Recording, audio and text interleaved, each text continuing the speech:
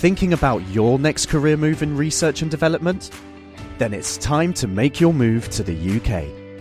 The nation that's investing £20 billion in R&D over the next 2 years. The nation that's home to 4 of the world's top research universities.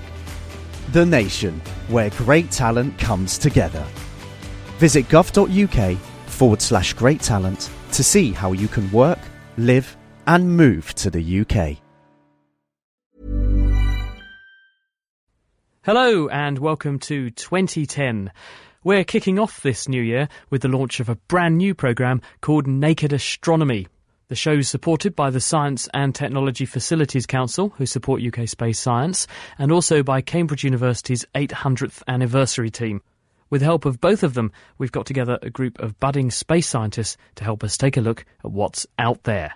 Naked Astronomy will come out every month. You can get it free from iTunes or from our website at thenakedscientist.com/astronomy. Right now, time for liftoff. Thrusting space science into the audio dimension. This is Naked Astronomy.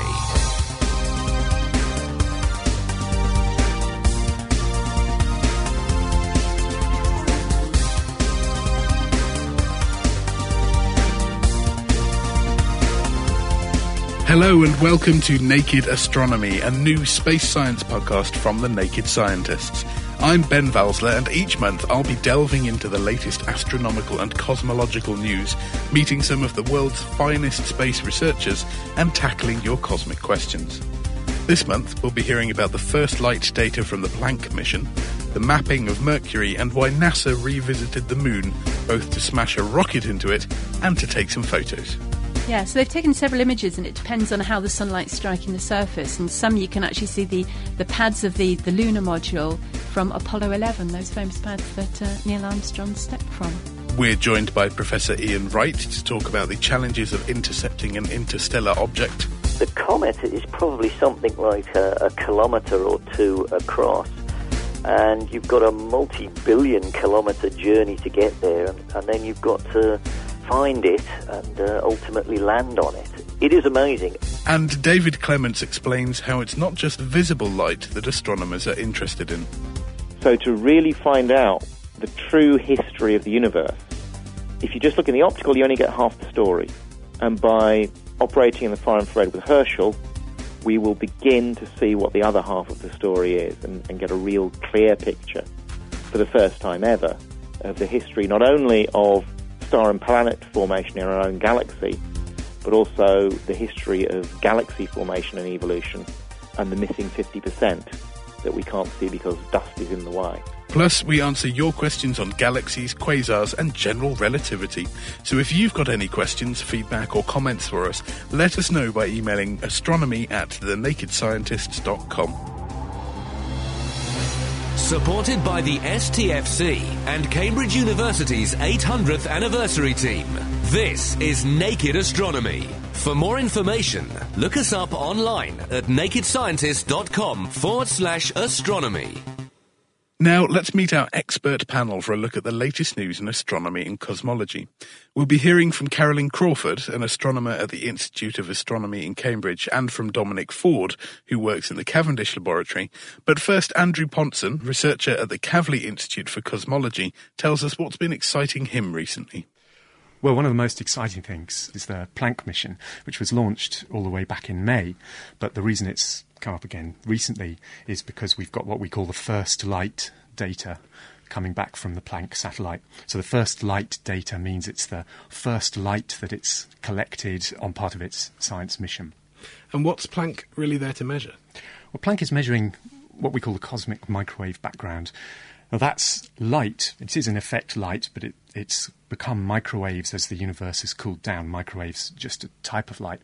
But it's light that was really produced in the first few 100,000 years of the universe's existence, which is really a very small amount of time in terms of the billions of years that the universe has been around for. So the idea of the Planck mission is that we map out this light in ever more detail and find out what was going on right at the beginning of the universe. I assume that first light is important not just because you're actually starting to collect data, but also because it shows that everything works. That's absolutely right, yeah. So the idea is that we measure this in lots of different bands. So in other words, we pick up light of different frequencies. And it's really nice to see that all the different detectors are working really well and nothing's been broken on launch and everything is coming together much as it should do. So that's measuring something that happened billions of years ago when the universe was very young, but also we're looking at things in a bit more detail. Carolyn, what's caught your eye recently? Well, it's been a very good month or so for exploration within our own solar system. There's been an awful lot going on. Right from the recent flyby of the Rosetta spacecraft, which we'll hear more about in the interview later on in the programme. But you could start with the most recent flyby of the planet Mercury, because Mercury's been quite a neglected planet in our solar system. It's the smallest, it's a very hot, dry planet, it's close to the sun, and we haven't actually sent spacecraft there for a long while. Well, there's this fantastic spacecraft called Messenger, which is due to revisit it. And it takes a long journey to get there. It doesn't just go straight to Mercury and settle into an orbit around it, but it has to do a number of flybys, they're called. And the main aim of these is you accelerate the spacecraft, you give it enough energy that it can then settle around back into a proper trajectory that takes it into an orbit around the planet. Now, it's going to do that in 2011. But the interesting thing is it's done 3 flybys of Mercury, and they actually keep all the science instruments operating as they fly past, and they've been gathering data already. And it's really whetting our appetite for what it's going to be like when eventually we're settled down to a continual mapping. So what sort of things are we hoping to find out? Well, first of all, they've been mapping the surface. They've been taking these fantastic pictures of the craters and the plains on the surface of the planet, beautiful images of double ring craters, and there's unusual sort of textures within the surface that they don't really explain yet. So you're looking at the surface. They're also measuring what is in the surface, what the concentration of heavy elements, things like iron and titanium are. And there have been a few surprises there that they're much heavier than they expected. And then one thing it's been measuring, which I always find amazing, is the atmosphere of Mercury, because you'd think so close to the sun Mercury wouldn't have an atmosphere, but it does have a very tenuous one. It's made from atoms that are blasted out of the surface by the very strong UV radiation from the sun. And so you have like this cloud of atoms of sort of sodium and calcium, magnesium, and they kind of tail away behind the planet. And what's been interesting is that in each of these 3 flybys, they found differences in both the extent and the density of the atoms in this atmosphere. So it looks like there are sort of seasonal changes as Mercury goes round its orbit around the sun, that the atmosphere of Mercury changes. And that obviously is going to be tied to how the atmosphere is generated in the first place. So this is just from 3 flybys. It's going to be very exciting to see what happens when Messenger finally settles down into that proper science orbit, where it's going to spend a good year collecting more complicated data about the surface. Well, that's fascinating stuff. Dominic, can I bring you in here? What do you think about this? So something that really surprised me when I started reading up on the Messenger mission was actually how little we knew about Mercury before Messenger was sent up. We hadn't actually visited Mercury since 1974, and of course Mercury never gets more than about 30 degrees away from the sun from the Earth, so it's very hard to observe with ground-based observatories. So actually we'd only mapped 45% of Mercury's surface before we sent Messenger up. And as we've been making these flybys that Carolyn talked about, we've been gradually mapping more and more of the surface. And I think on the second flyby, we've mapped 92% of the surface. We're now up to 98%. Yep, so that means there is only 2% of the surface left, which is not mapped. And obviously when we have a complete map of Mercury, that will be the last of the inner planets that we have a complete map for. And it is quite surprising that we haven't mapped Mercury before, because it's quite a similar planet to the Earth in many ways. It's the only other inner planet that has a strong magnetic field like the Earth's magnetic field. We think it has a big iron-rich core like the Earth, and unlike Venus and Mars. So in many ways it's an important planet to understand. It's one which is very similar to our own. This isn't the only flypast in our solar system. Recently, I understand something's been past Saturn's moon Enceladus, which in itself is a fascinating place.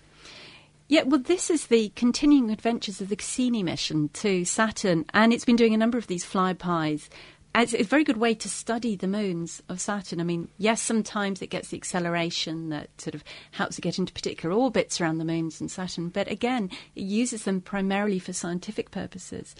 And there's going to be one flyby later this month, and there was one at the beginning of November as well. And it's flown over Enceladus before. And Enceladus is this icy moon around Saturn. And there are large fractures within the ice.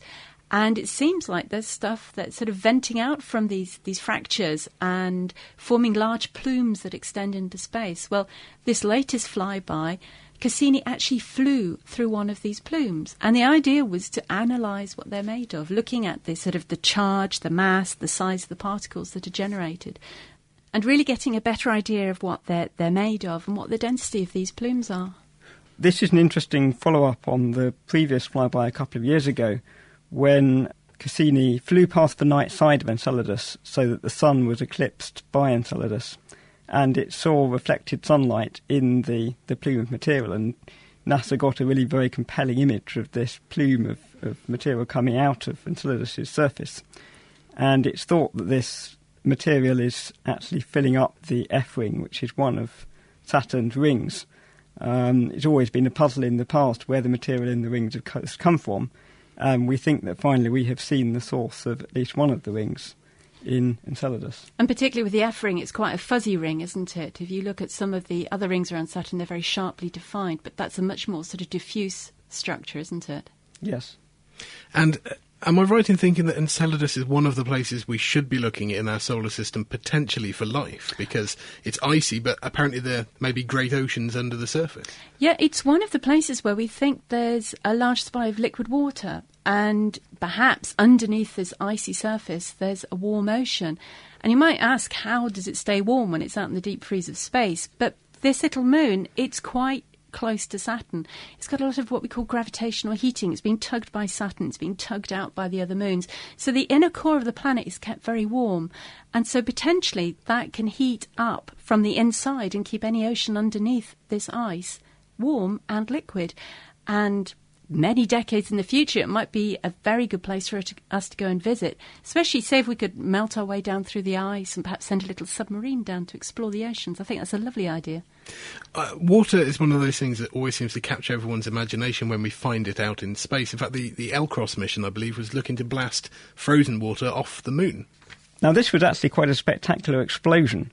NASA took a spacecraft, which they launched back in June, and they smashed it into the surface of the moon at a speed of 1.5 miles per second. And this was all done deliberately. The idea was to vaporise the surface of the moon, create a crater and throw up lots of material that they could then take a spectrum of and try and see what the surface of the moon was made of.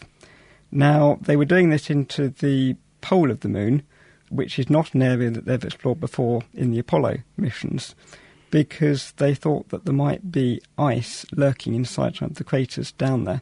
And if there were to be water ice in those craters, that would be potentially very interesting for future manned missions to the moon, because obviously that water could be used as drinking water for the astronauts. It sounds really interesting, but it seems a very destructive way to measure something. How do you actually tell from the sort of cloud of bits that you've blasted off the moon what's actually there?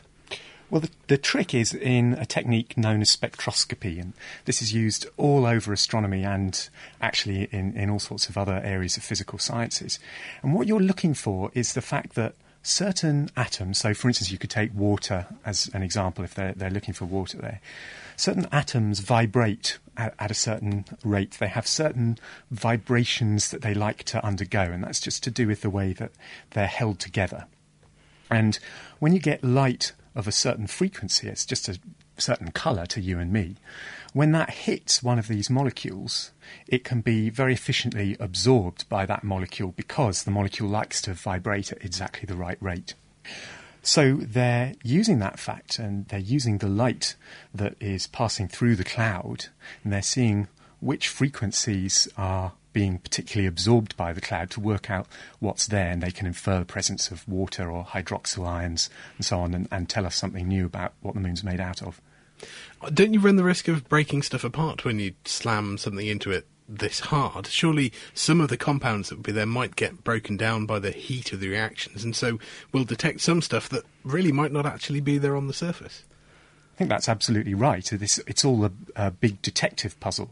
So obviously you have to take into account that when you hit something, you can cause all sorts of funny physical changes, chemical reactions and so on. And so what you're looking for is the aftermath of that, and then you have to work backwards to work out what could have been there in the first place. I was interested to read that one of the things that NASA are worried about is that the L-Cross impactor may have picked up some water in transit through the Earth's atmosphere when it was launched. And so to make sure that there wasn't any ice stuck to the side of the spacecraft, they actually rotated it around 360 degrees so that the sun would bake all sides of the spacecraft and hopefully vaporise any water that might be stuck to it. This is all the start of really the American NASA space agency. It's the first steps really back to the moon. They have this vision for space exploration, which, as Dominic says, means we're going to be sending crewed missions to the moon in a few decades.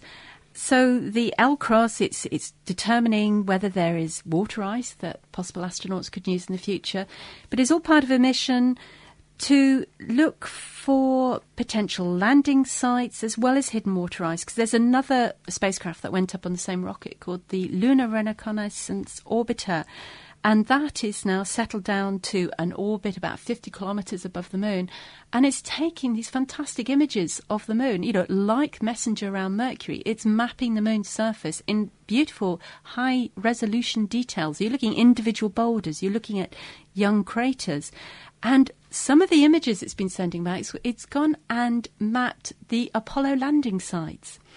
And there are images of all the debris left behind by the astronauts. So they discard lunar modules. There are old surface experiments left on. And you can look at the image of the Apollo 11 landing site. And the LRO has even picking up very faint tracks left by the astronauts on the surface of the moon. So not strictly scientific, but still fascinating to see these pictures.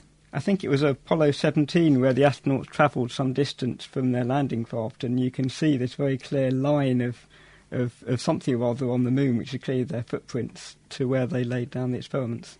Yeah, so they've taken several images, and it depends on how the sunlight's striking the surface. And some you can actually see the pads of the lunar module from Apollo 11, those famous pads that Neil Armstrong stepped from. That was Carolyn Crawford, and before her, Andrew Ponson and Dominic Ford with a roundup of space science news. They'll be back later on to tackle your questions. Expand your mind and Neptune in. Naked Astronomy, the stellar space science show. For more episodes of this program, look us up online at nakedscientist.com/astronomy. Still to come, Dave Clements explains why it's so important to view the universe at infrared wavelengths. But first, I spoke to Professor Ian Wright from the Open University about the Rosetta mission. Now, this may sound like science fiction rather than science fact, but Rosetta is set on course to land on a comet. It's recently done its final flyby past Earth, and so Ian explained the goal of the mission. The Rosetta mission is a dual spacecraft mission which aims to send both an orbiter spacecraft and a lander spacecraft to rendezvous with and ultimately land on a cometary nucleus. Because of the distances involved and the speeds involved, it's not possible to just launch from Earth and hope to get there directly. One has to travel around the solar system a few times, building up speed by having gravitational encounters with planets like the Earth and Mars, and then getting flung out into sort of deeper space and ultimately getting fast enough so that one can catch the comet up. It sounds like there's a lot that can go wrong. You're relying on this sort of slingshot effect around lots of different planets, and then you're catching something relatively small, a comet, millions of miles away. It is quite daunting in a way. I think having been involved with a mission to Mars where you have something the size of a planet, and it's something you can actually see quite easily from your back garden when conditions are appropriate. Landing on a planet seems relatively straightforward. The comet is probably something like a kilometre or two across, and you've got a multi-billion kilometre journey to get there, and then you've got to find it and ultimately land on it. It is amazing, and of course, in that sense, I'm in the hands of the spacecraft flight engineers who are experts in this field. And when did it actually launch? It launched in 2004. It's already been travelling a few years already, of course, building up speed. It's now going off into a hibernation phase where it'll be effectively in deep space, ultimately hoping for a rendezvous and land towards the end of 2014. And once it hits its target, once it lands on this comet and sets the orbiter around it, what are we hoping to learn? The first thing that's quite interesting is, of course, one talks about an orbiter, but actually you cannot really orbit a comet. It's so small and it has no gravity. So one of the first challenges is really to understand how to fly with it. So the whole concept of orbiting is quite strange. In answer to the question, you can think of this as, as a human being, if you're on Earth and you were going to visit a new country that you'd never been to before, you'd have all kinds of questions that you'd want to know about the place. What's the weather going to be like? What's the temperature? What's the geography? What's the terrain? And in a human context, what are the people like? What's the food like? And all that kind of stuff. Actually, you can pose very similar questions in relation to the comet, although we don't expect any humans on the comet, obviously. But just simply any question you can think of about somewhere you've never been before. What does it look like? What colour is it? How cold is it? How active is it? Does it rotate? What's it made of? What's the surface like? Any of those questions, simple or fundamental questions, you can pose about the comet. And the Rosetta mission has been designed to try and get answers to as many of those questions as possible. Most space missions are actually very specific. They're out there to look at certain areas of electromagnetic radiation or to look at very key things. It sounds like Rosetta is actually trying to be a bit of a jack of all trades. I don't think Rosetta is particularly any different in a planetary exploration context. I think what a lot of planetary missions have is the widest diversity of instruments that they can possibly take. So, for instance, you want a camera, you want spectrometers, you want things that can detect magnetic fields. And once you get down onto the surface, you want to know what's the constitution like. Physically, what's it like? Is it hard? Is it soft? It's not simply a mission that's going to go to a comet and take a picture of it. It's a mission that goes to ask many different questions. The order of magnitude for the number of instruments is something like 20. I mean, there's like 10 on the orbiter and 10 on the lander, all different instruments designed for different purposes. It's quite possible that they won't all work. I mean, there's a certain amount of redundancy in this. So, one hopes the mission will be successful, whatever happens. It's a very long way to travel if it turns out not to work. Is there anything that we can use it for on the way? Can we pick up bits of information about the environment it's travelling through? Well, yes, it is interesting. And although I'd said previously it was about to go into hibernation, actually, it's got one more stop. It's going to fly past an asteroid. It'll be the second asteroid it's gone past during this phase. And yes, we use the opportunity at that point to turn some of the instruments on. Again, take photographs, look at magnetic fields and so on.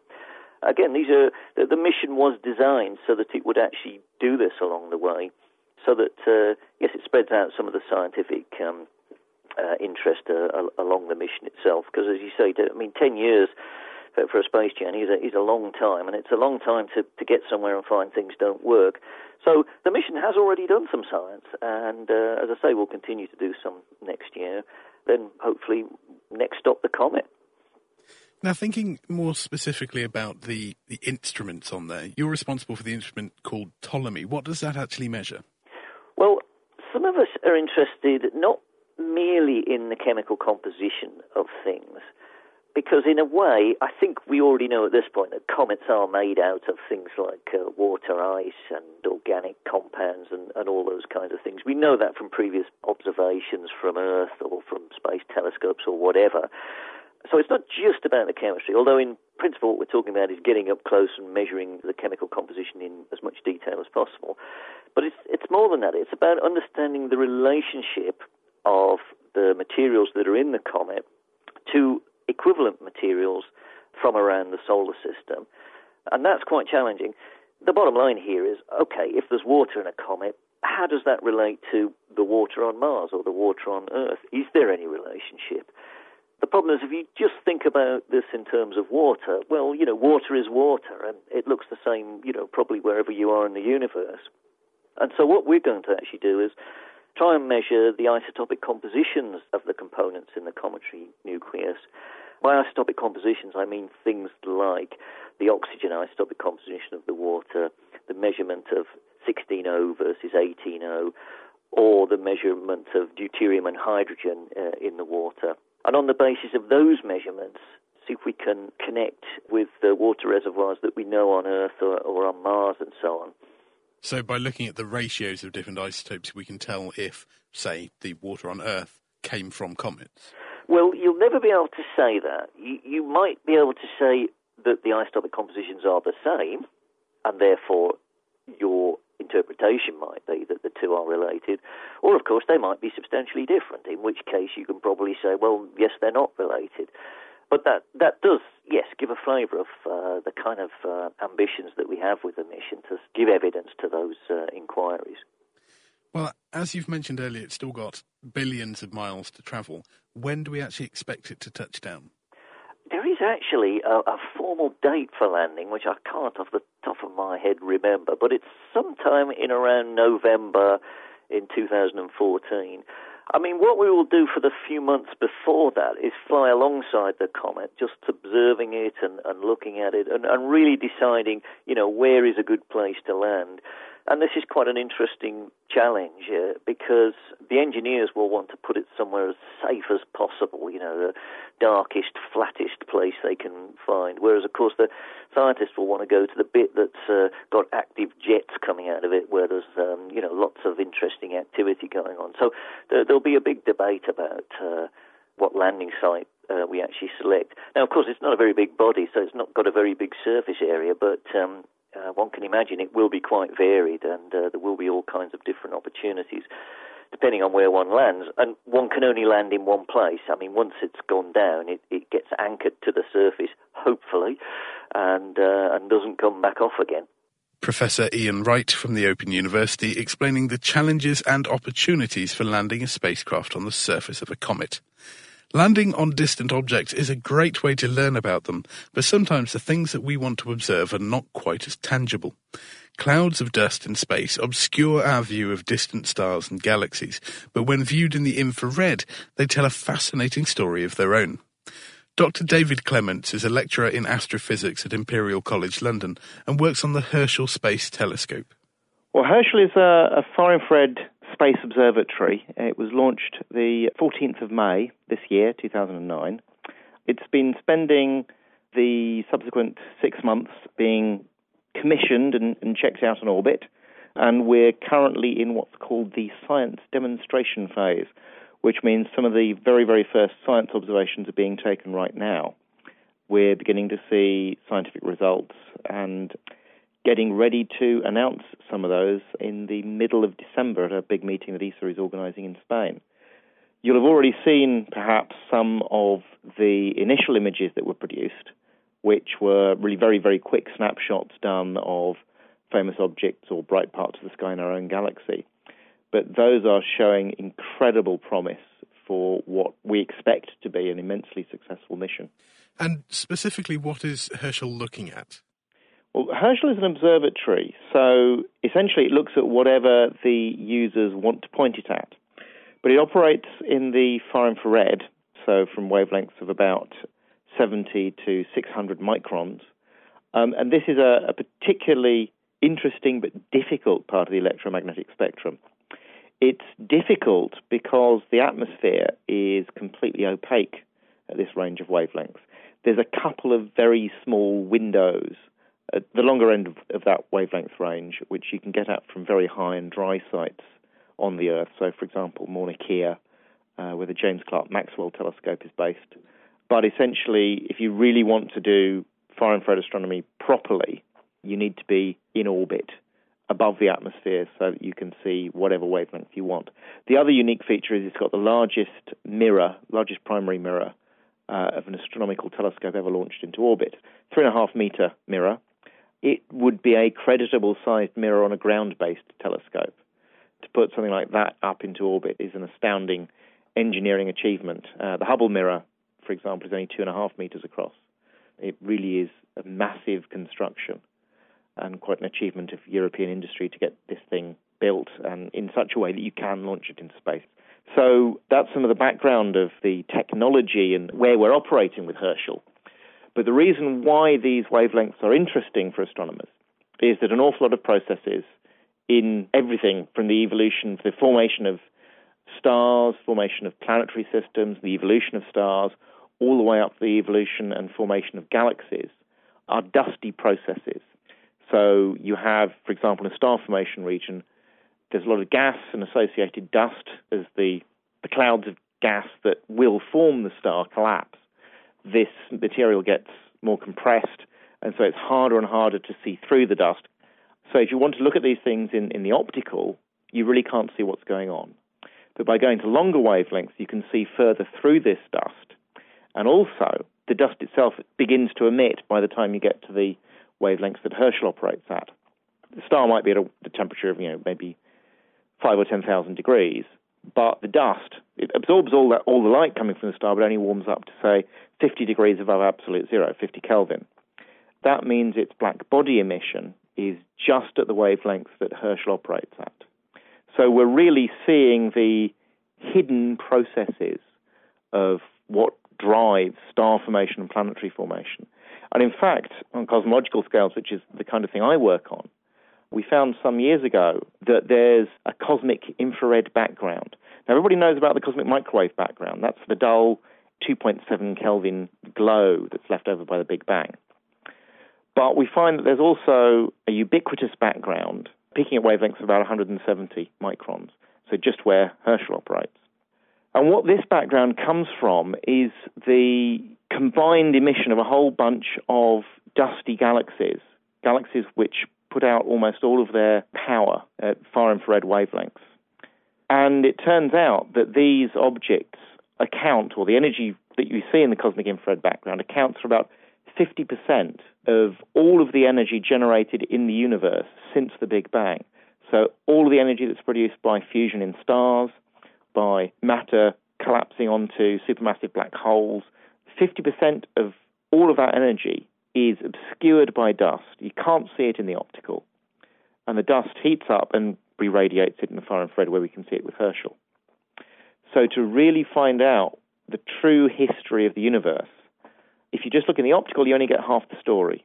And by operating in the far infrared with Herschel, we will begin to see what the other half of the story is and get a real clear picture for the first time ever of the history not only of star and planet formation in our own galaxy, but also the history of galaxy formation and evolution and the missing 50% that we can't see because dust is in the way. This seems vitally important, and if we were missing 50% of our information about the universe, why has this mission only started in 2009? Have people been trying to look at this particular range of wavelengths before and just not had the technology? There's a reasonable history of infrared space telescopes and also work from the ground. The one that really kick-started the field was the IRAS, Infrared Astronomy Satellite, which was launched in 1984. And IRAS did the first all-sky survey in the far infrared. It was working out to wavelengths of 100 microns. And that showed us for the very first time that dust is a very important constituent of galaxies. So that really kick-started things. And at the same time, a number of countries, the UK being one of the leaders in this, was also pushing sub-millimeter astronomy, as it's called, from the ground. Now, sub-millimeter astronomy really kicks in at wavelengths of about 500 microns, essentially where Herschel stops. You begin to be able to see stuff from the ground. So, the most successful sub-millimeter telescope on the ground at the moment is the James Clerk Maxwell telescope in Hawaii. Happening in space at the same time, or over the decade after JCMT started, there was ISO, the Infrared Space Observatory, which is an ESA mission. that worked out to wavelengths of 160 microns. And most recently, we've had Spitzer, NASA mission. And there's also the Japanese Akari mission, also working out to 140, 160 microns. That's really a technology problem with the detectors. All of those space-based instruments, ISO, IRAS, Spitzer, Akari, use what are called photoconductors at the longest wavelengths. And the technology to do photoconductors at those wavelengths just doesn't exist. It's an extremely difficult thing even to push out to 160 microns. You have to do all sorts of tricks. With Herschel, we're using a completely different detector technology known as bolometers. Now, these are essentially very, very small, very, very cold thermometers. Literally, they're just temperature measurements. You cool them down to a few hundred millikelvin, a few tenths of a degree above absolute zero. And if you shine a little bit of light on them, their temperature rises a bit and their resistance, electrical resistance, goes up, which allows you to detect things. And bolometers, in principle, are sensitive to any wavelength of radiation you shine on them.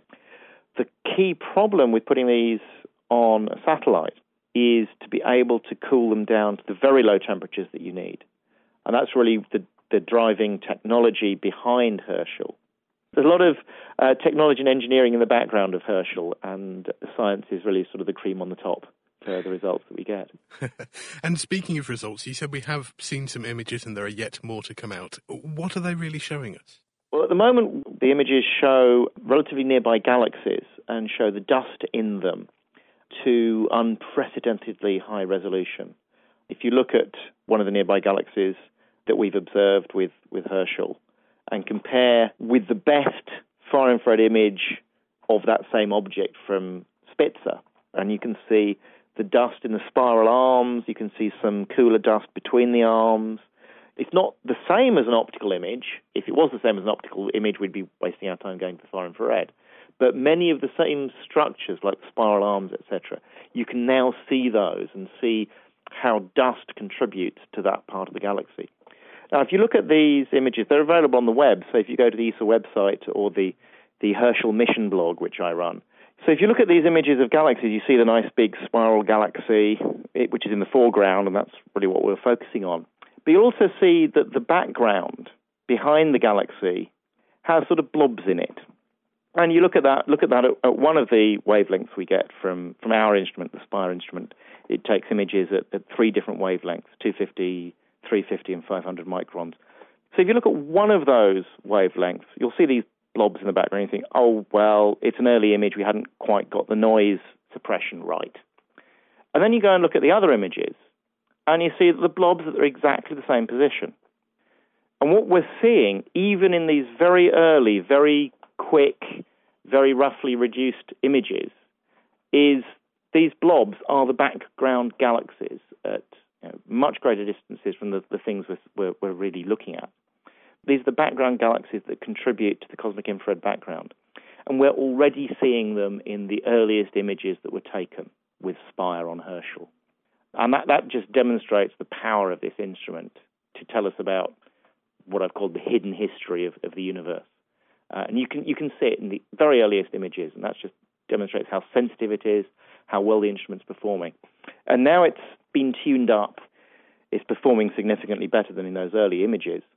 I don't think I'll be breaking any secrets to say that we're seeing these background galaxies much more clearly, and it's clear there's going to be a fantastic amount of new results on the cosmic infrared background galaxies and the early history of galaxy evolution and formation. That's really what the Spire instrument and Herschel were built for, to do these surveys of the early stages of galaxy formation and to understand where this 50% missing energy is going and what are the processes that drive it.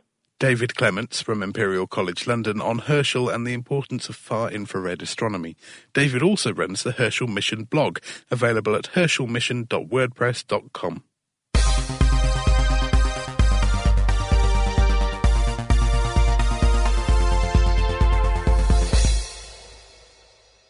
This is Naked Astronomy, a new space science podcast from the Naked Scientists.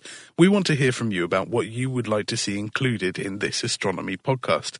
We're open to any suggestions, and for once, the sky is not the limit.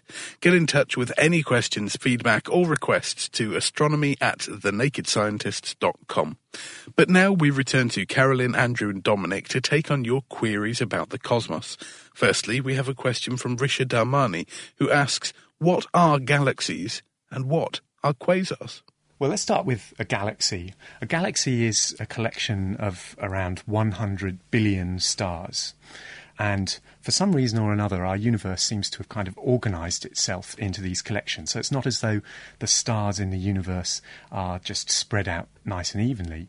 But for one reason or another, they've been grouped together. And when we look out at the universe, we can see around 100 billion of these galaxies, each with around 100 billion stars in them. And that's the universe that we can see. But as well as that, there are quasars. And quasars are quite a different beast. And we think they're powered rather than by stars, which come ultimately from nuclear reactions. The energy is coming from nuclear reactions in the centre of the stars. It's a very different kind of power. It's actually the power of gravity.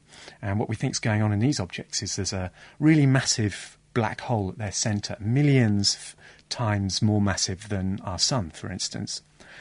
And as material is sucked in towards that central black hole, it actually sends out a lot of light. So ironically, even though it's a black hole, we see it glowing incredibly brightly because material, before it's got into the black hole, it's kind of bashing against itself, getting really hot, lots of friction there, and sending out all this light that we then see as a quasar. Quasars have some quite interesting history to them because quasar is actually short for quasi-stellar object, which was a name given to them because they look quite like stars, but they don't have the kind of spectrum that you'd expect any star to have. And people were studying these in the 1950s and 60s. And eventually someone realised that these were actually remarkably distant objects that were moving at tremendous speeds away from us, which were redshifted by a tremendous factor. And so they are actually galaxies in the very distant universe, which are shining so brightly that they look like stars in the sky. And actually all you're seeing is the nucleus of the galaxy, which is this supermassive black hole, which is accreting material and glowing very brightly. And you don't see the rest of the galaxy because it's so far away that that's just faint and you can't see it. And the really interesting thing is when you look at galaxies like our own and nearby galaxies, they all have these supermassive black holes in their cores, but they're no longer accreting. They're dormant black holes. And so we have this lovely connection between the galaxies that Andrew was describing in the nearby universe to these quasars that really dominate in the early universe, that maybe these are a phase that a lot of galaxies go through, when the supermassive black hole at the centre is actively accreting, and that maybe we're seeing a very early phase of most of the galaxies that surround us now. So a quasar could almost be compared to an adolescent galaxy. And is often done so, yes. We've also had a question here from Stephen Sommerhalter, who says, why are there no planets that rotate perpendicular to the Earth's axis? He says he can roughly imagine how the rotation of the Sun's gravitational field causes all of the planets to revolve around the Sun in the same direction, but why would that stop them from spinning perpendicular? Well, in fact, most of the planets in our solar system do rotate around the same axis, and it's just part of the continuity of all the material having collapsed down out of a spinning disk, a spinning nebula that formed the Sun at the core and the planets around it. But not all the planets rotate in the same way as the Earth. There is, in fact, the planet Uranus, which is completely tipped over. So instead of sort of spinning like a top, it's more kind of rattling along like a bowling ball. It has one interesting effect in that, like the other gas giants, it's got rings around it. But instead of being kind of more or less horizontal, these rings travel vertically around the planet. So it does look obviously different. And the reason that Uranus is different, we think, it's back to when it was a protoplanet, still at a very early stage of formation. Maybe it had some huge collision that just knocked it over completely sideways, and that's why that one's anomalous. And the early solar system must have been a very violent place. Oh, there were lots of collisions and lots of things jostling for position around the Sun. And we've talked about the craters on Mercury, that is a relic of all these impacts of this early solar system, things colliding with each other really in this very, very violent first billion years or so of our solar system's history. And we've also had a question here from Gregory McInnes, who says, do astronauts experience shorter days? He said he heard that clocks on the space station move faster than clocks do on Earth. And does that mean that the astronauts on board would experience a day that's actually shorter than 24 hours? He also said that if time is moving faster, does that mean the astronauts actually age faster as well? Andrew, what do you think? Oh, now this is a tricky question, because this takes into account not only Einstein's special theory of relativity, but also Einstein's general theory of relativity. So let's start with the first of those theories. That's the special relativity theory. Now, according to that theory, if there are two people, say there's me, and I'm just sitting doing nothing, and somebody else is on a train that's moving incredibly fast, then the rate at which time passes for those two people, for me and for the person on the train, would actually be different. And the person on the train would think that less time had passed than I would. So, for instance, in the time it takes them to travel from London to Manchester and back, for instance, if they were going really fast, they would think it had taken less time for them to do that than I would. That's special relativity, and it does in fact have an impact on astronauts, because they're whizzing around very fast in their orbits in space. But we also need to take into account general relativity. Now, what general relativity is it's Einstein's answer to gravity, because he realised when he'd written down his laws of special relativity, they didn't quite fit with the existing laws of gravity. So he needed to rewrite the laws of gravity as well. Now, according to those rewritten laws of gravity, there's also an effect on time, depending on where you are in a gravitational field. Now, the Earth has its own gravitational field, and we, down on the surface of the Earth, feel a much stronger gravitational field than astronauts who are up in space. So if you're an astronaut on a spacecraft and you look down and you see a clock down there on Earth, you see that clock running slower than clocks that are actually up there in orbit with you. And that's just an effect of the gravitational field. And it's not that the clocks themselves have gone wrong because there's different gravity. The clocks can be operating absolutely perfectly, but you still see it running slower down there on Earth. And it turns out that that is the dominant effect for astronauts. This effect of them going slightly faster isn't actually as important as the effect of them being far up and slightly out of the Earth's gravitational field. And that means when they come back to Earth, the amount of time that's passed for them, slightly more seconds than the amount of time that's actually passed for somebody down on Earth. If you think of them up in space, they're seeing the seconds going rather slower down on Earth. So they've experienced more seconds when they come back to Earth. So in fact, they're slightly older than they would have been if they'd stayed on the Earth. When you say more seconds, we're not really talking about seconds of difference, are we? This must be a tiny effect, unless you're going close to the speed of light. Yes, that's absolutely right. So it is an absolutely tiny effect. Of course, in this case, we're talking about gravitational fields. So it's not really to do with the speed they're going at. It's more to do with the strength of the gravitational field. And these effects only really become noticeable in incredibly strong gravitational fields. So, for instance, around a black hole. And in fact, if you sent your friend off into a black hole, you would never see them fall into the black hole. They would get closer and closer and closer to the surface of the black hole. But because the gravitational field for them was getting stronger and stronger, they would seem to slow down and down and down until eventually they just kind of stay there suspended in space as far as you were concerned. And you'd never see them actually cross into the black hole. But that's only from your perspective. As far as they're concerned, it would only take a few seconds to right. disappear down. They wouldn't be saved in any way by that. No. Okay, well, thinking of things that we send up into space and hopefully actually keep an eye on instead of lose into black holes, I've had a question about the things that we do send into space from Ryan Christensen. He said he had a question about these spacecraft, and he was reading about a new one that's being launched and noticed that in all of the pictures, it looks like the workers are going to great pains to keep things clean. They're wearing hairnets, they're dressed up really as if they were doing surgery. So why do they go to this extent to keep these things clean? Is it to protect the electronics, or are we looking to, make sure we don't let bugs into space? Well, it's a bit of both. Obviously, you need to keep the electronics clean so that they're going to function well in space.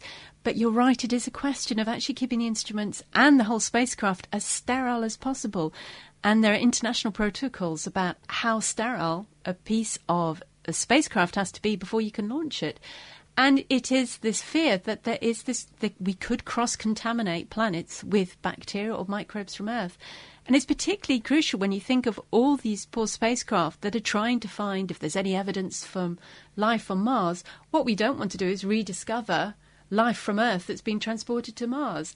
And so there are stringent regulations about how many bacteria per square metre you are allowed to launch into space on your spacecraft. And finally, we've had what I think is quite an amusing question from Ricardo Hernandez, who says, could we get more light at night time by covering the visible part of the moon with a highly reflective material? What do you think, Dominic? Well, this is quite a funny question. I'm not sure why you want to make the moon brighter. Yes, I guess you could. The moon is already quite reflective, so you couldn't get much more reflectivity out of it. Of course, it would only make the nights brighter for half of the month, because the moon is only up in the evening sky when it's waxing towards full moon. Apart from, as Dominic says, the question about why on earth we'd want to do that, so we have enough difficulty seeing the stars when there's a full moon out at the best of times, it would also be quite impracticable. I mean, we're having enough trouble getting missions to Mars, even perhaps potentially sending people to Mars in the next few decades. I think actually covering the surface of the moon with reflective material is way beyond our capabilities at the minute. But I understand there is one or two very small mirrors on the moon that we actually use to monitor the way that the moon moves. We point lasers at them. Indeed, and it's not just how the moon moves, but it's measuring exactly every day the distance between the Earth and the moon. And it's from those kind of experiments that we find the moon is still moving slowly away from the Earth. I think the rate's about 1 centimetre a century, but we can see that the moon and the Earth are gradually, very slowly, getting further apart.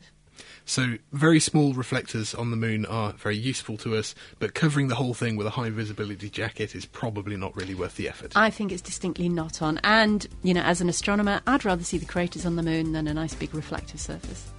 That, at least, I think we can all agree on. Carolyn Crawford, Andrew Ponson and Dominic Ford taking on your cosmic conundrums. If you'd like your questions answered, then get in touch by email to astronomy@thenakedscientist.com. But that's all we have for this Naked Astronomy podcast. In the next edition, we'll be sticking with infrared telescopes to find out about VISTA, or the Visual and Infrared Survey Telescope for Astronomy. And we'll be learning about astrobiology, the search for life outside our planet. If you'd like to subscribe to the Naked Astronomy podcast, find us on iTunes or join us at thenakedscientist.com/astronomy.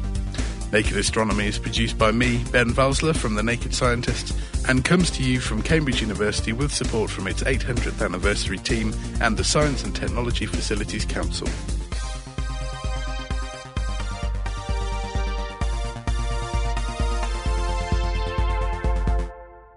Thank you very much for listening to this launch edition of Naked Astronomy. There are more episodes of the programme available now and every month subsequently through iTunes. But to hear them, you need to actually sign up for their own feed. And to do that, you need to search for Naked Astronomy in the iTunes Music Store, or you can go to our website, which is at nakedscientist.com/astronomy. And the programme will be delivered to your computer for free every month. The Naked Scientists return, as normal, next week.